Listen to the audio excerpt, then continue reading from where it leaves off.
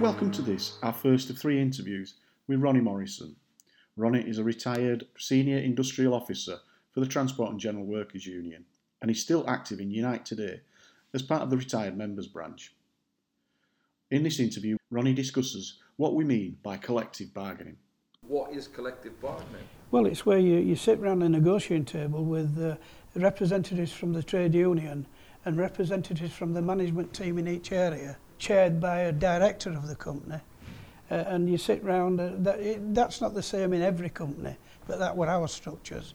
In other smaller companies, you have a shop stewards that meet the manager and they collectively bargain and negotiate over the issues that the employees have. How did you decide what issues would be taken to such meetings? Well, that was decided at the branch meetings of the workplaces.